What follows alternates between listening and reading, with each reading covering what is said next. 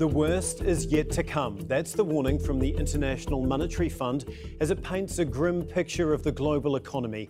But what's behind this spiralling crisis and what should be done to stop it? I'm Tom Mcrae and you're listening to the Inside Story podcast, where we dissect, analyse and help define major global stories. Well, let's bring in our guests now. In Brussels, we have Daniel Gros, Director of the Centre for European Policy Studies. In New Delhi, Meghnad Desai, economist and a member of the UK House of Lords. And in Nairobi, Aly-Khan Satchu, financial advisor and CEO of Rich Management. A warm welcome to you all. Thank you very much for being on this edition of Inside Story. Daniel, if I can start with you. You used to work at the IMF. How solid or reliable are these forecasts? I mean, the IMF is always extremely careful. It collects information from all its member countries. It has a superb staff, all the analytical tools. So I think these forecasts are as reliable as you can do them right now. But as the IMF also shows in its publication, there's great uncertainty. Little uncertainty above, it might be a little bit better, but also lots of uncertainty below, so it might get worse. That's all what one could say at this point. Economics is not a physical science. There's always a lot of uncertainty. OK, Meghnad, do you agree with the IMF's grim outlook that the global economy is heading for stormy waters? And how bad do you think things could get? Yes, I think I not only agree with the IMF downgrading the growth rate, I think it is going to be much more serious than even the IMF realizes, because we are seeing a repetition of what we saw in the 1970s. We have an energy price increase, which was preceded by inflationary creation of money. And now we are going to also be in a war situation because of the Russia-Ukraine war. And I think we are facing a long cycle of stagflation. And there's nothing that normal central banking policy can do to avoid a stagflation. All that the central bank can do is to cut aggregate demand, but that is not the answer. So we are going to be in a very tough time. So we just have to ride it out. I think the IMF is right to warn about that. So the global economy just has to ride it out. That's right. It's not just India, it's a global economy, which is going to slow down. Yeah. OK, Aly-Khan, the IMF chief said of all regions, Africa is in the most precarious position, with the massive food crisis there. What specifically can the IMF do to alleviate the problems in Africa? Well, I think, the African situation has been coming at us for quite a while. Africa overborrowed during the good times, when we were in that moment, which lasted more than a decade of Disneyland economics, when money was cheap. And now we've got a situation where the cost of servicing this debt has risen inexorably high. For example, Nigeria, 102% of its revenues now are destined for debt service, clearly an unsustainable position. So I think Africa is going to rely very heavily on the likes of the IMF and the World Bank, but it's going to take a lot of money to rebalance the situation. Just to go back to what both your earlier speakers were saying, what we have now is a very strong dollar. It's highly likely the euro goes back to record lows. It's highly likely the dollar yen goes to something like 160. And this is going to put immense pressure on emerging and frontier market economies. And I think, therefore, these economies are essentially going to be looking for debt restructuring and debt rescheduling. But because of the nature of this crisis, which is a poly-crisis, and it's got cascade effects, it's first come, first served. So in Africa, Zambia, Hichilema, first out of the gate, he's going to resolve the matter, hopefully. But others, I think, are going to be really left in the dust here. Which countries are you talking about specifically? Well, I'm talking specifically about countries like Nigeria, I'm talking about which just simply, the political class really haven't got a handle on things. But this is a problem we're seeing in many other places around the world. It's not just a phenomena we're seeing in Africa. You see the Truss and Kwarteng show. I mean, these people are not competent. And in Africa, we've got plenty of policymakers who I think are not on top of the situation. So Zambia is a positive example. Egypt has a lot of support from international institutions and deep-pocketed Gulf allies. But, if you look at places like Ethiopia fighting a civil war, essentially with $1 billion of reserves, it's broke. They're continuing this existential battle. And there are so many cases like that across the continent. But, you started your show with Lebanon. And let me say this. It strikes me that Europe is not much different to Lebanon. It had leverage from Russia in terms of its gas supplies, $20 billion of gas, supported a €2 trillion economy in Germany. That's more leverage than Lehman. And I think by December, what we're seeing in Lebanon will be replicated in many capitals around Europe, I'm afraid. So it's a very, very big problem. I don't think the majority of policymakers have truly understood the scale of the issue. Daniel, I see you smiling along there. Is that something that you agree with, that we're going to see, what's happened in Lebanon happening in some other European countries? It is true that Europe must pay a price, and a heavy price, for its over-reliance on Russian gas. But if I may say so, Europe is a little bit better governed than Lebanon. We have constant squabbles among our member states, but in the end, they usually agree on a common line, and that seems to be the case also now. Many European countries already have saved a lot of gas. The price for consumers has increased, and it is good so, because therefore further gas savings will be forthcoming.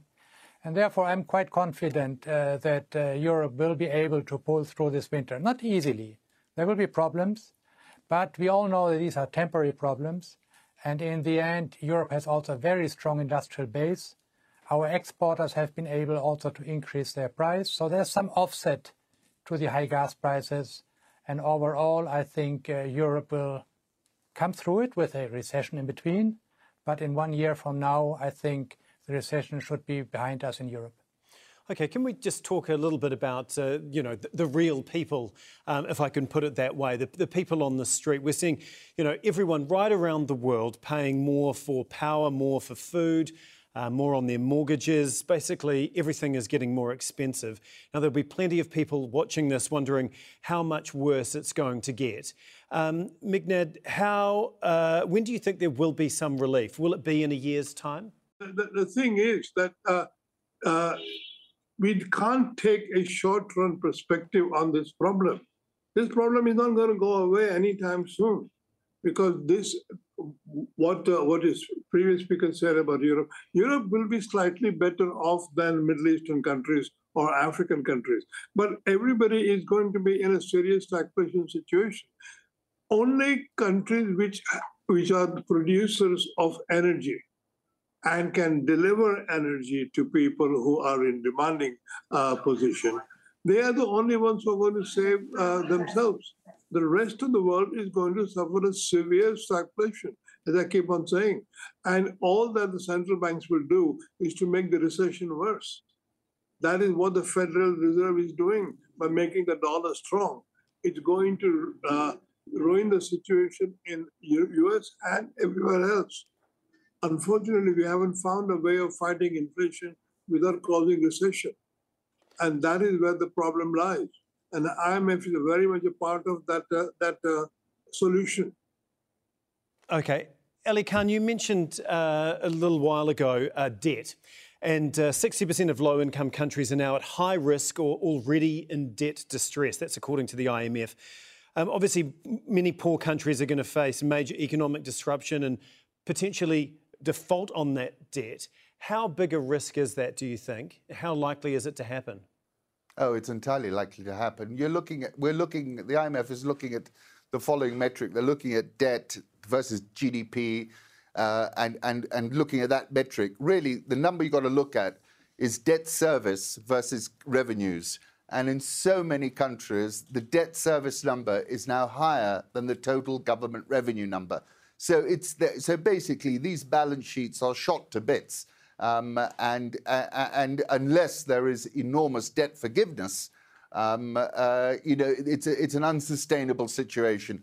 The freight train, we can see the lights. We're in the tunnel, and it's coming at a tremendous speed. And there's no way of sidestepping it unless countries unless the likes of the IMF, the big creditors, go through a massive round of debt forgiveness. And look at restructuring these balance sheets a little bit like they did under Nicholas Brady and the Brady Plan when Latin America overborrowed all those years ago. Your previous speaker was speaking about energy. I don't think it's just energy. It's you can't print energy and food. And those countries that have energy and food, and ironically, counterintuitively, it's Russia and the US. They're the strongest economies in the current scenario.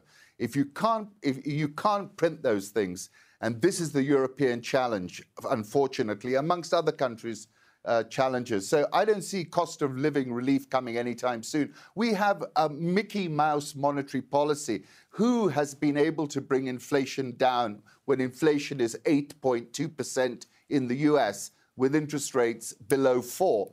I've never seen it happen. It's not going to work. You've got to get interest rates much higher.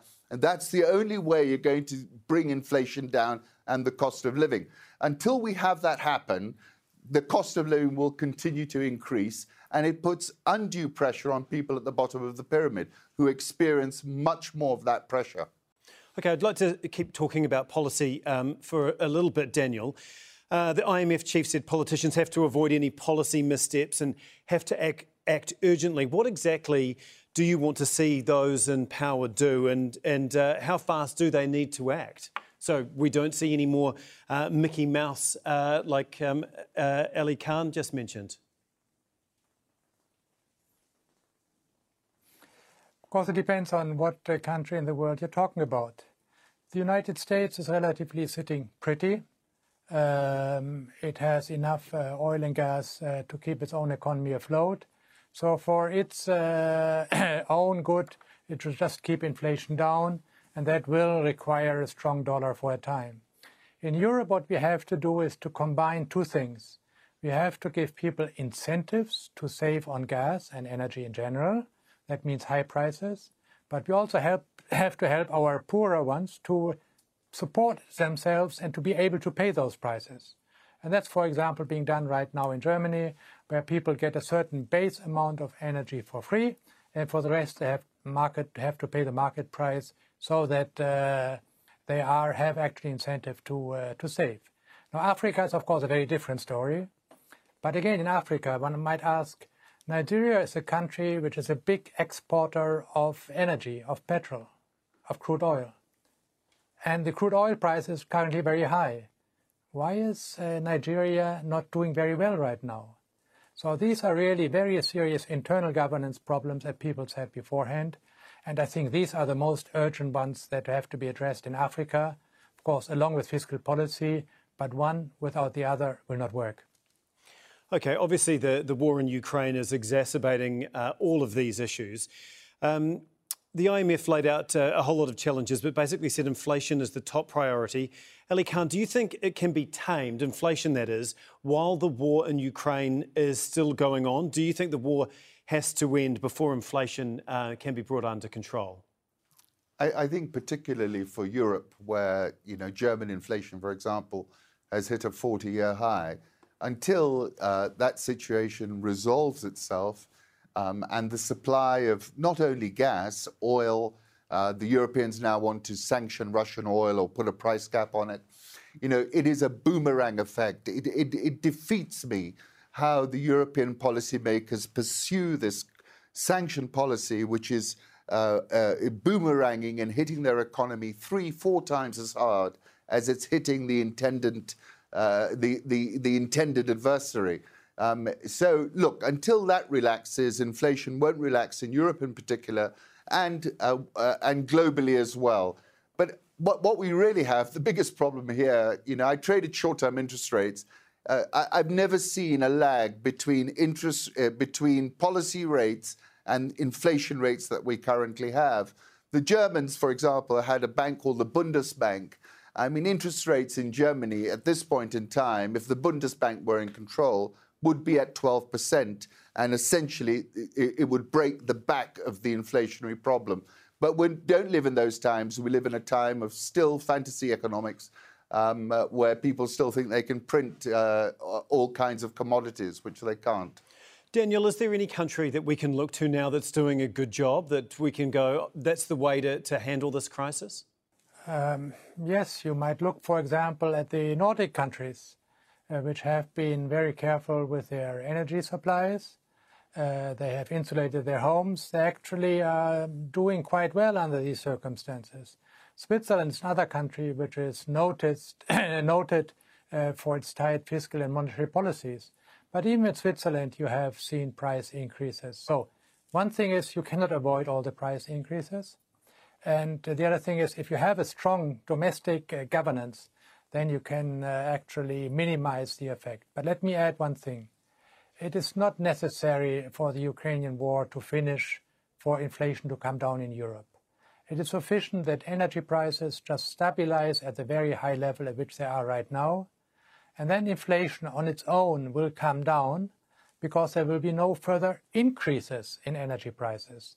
And that would be enough for Europe to see inflation coming down to acceptable levels in 1 or 2 years.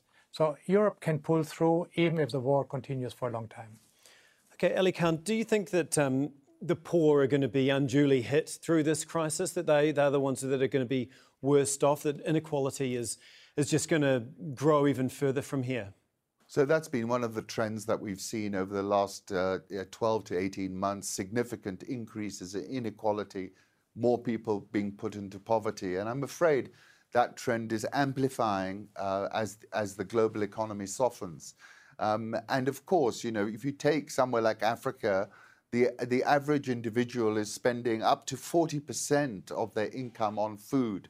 And therefore, increases in food prices have a much more severe effect on the income and spending power of those people. So, you know, I don't want to be a terrible pessimist, but I'm really concerned. And I think that's why this whole social safety net idea really has to be rolled out for the most needy people across the globe. And I think, you know, this is the moment when you really have to put those sorts of programs and safety nets into place. Daniel, is there a silver lining here? As we talked about the train coming towards us in the tunnel with the lights on, is there any light at the end of the tunnel? I think the current trends in energy markets are actually reassuring. The gas price has almost halved over the last 2 months. The oil price is coming slightly down, although OPEC has decided to reduce its production. So I think we might be headed actually in a winter where oil prices moderate, even though the war continues. And that will take off some pressure on inflation. That might also allow the Federal Reserve to a little bit soften up, and therefore to the dollar to return to more manageable level for many emerging markets. So that is the good scenario. Okay, well, that's at least something. Just before we go, I'd like to ask you both this question. We'll start with you, Aly-Khan. Do you think that the IMF is still relevant in this day and age with a crisis this large? Absolutely. I think it's more relevant than ever. I mean, the question then becomes, is it being effective? You know, the need for an organization like the IMF at this moment in time is massive. Everybody needs the IMF as far as I can see. But the question is, have they got sufficient resources to apply at this time, at this moment in time?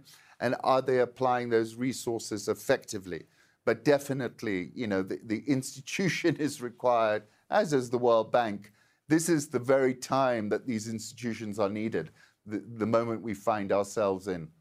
Okay, Daniel, the same question to you. Well, I guess, does the IMF have the sufficient resources to deal with this, do you think?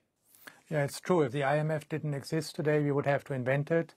And I think it has resources, enough resources, because the countries which need financing are typically poorer countries whose financial needs are not that large compared to the resources of the industrialized countries and therefore of the IMF. And therefore, I think it's not a question of resources. It's a question of what the IMF can do at this point if in these countries the governments stay as corrupt as they have been in the past, because that is what brought these countries to the point at which they are right now. Okay, we'll have to leave it there. Thank you both so very much. That is Daniel Gros in Brussels for us and Aly-Khan Satchu. And earlier we spoke to Meghnad Desai. Thank you very much for being on the program. That's it for the Inside Story podcast. This episode was produced by Mohammed Al-Archi, Nihad Al-Abadi, Abdurrahman Wasami and Jimmy Gedahun. Studio sound was by Ranjit Kurian. The program was edited by Alexander Kohler, Lynn Nguyen and Joe DeFrias. Be sure to subscribe to the Inside Story podcast to catch every episode. Thank you for listening. We'll be back again on Friday.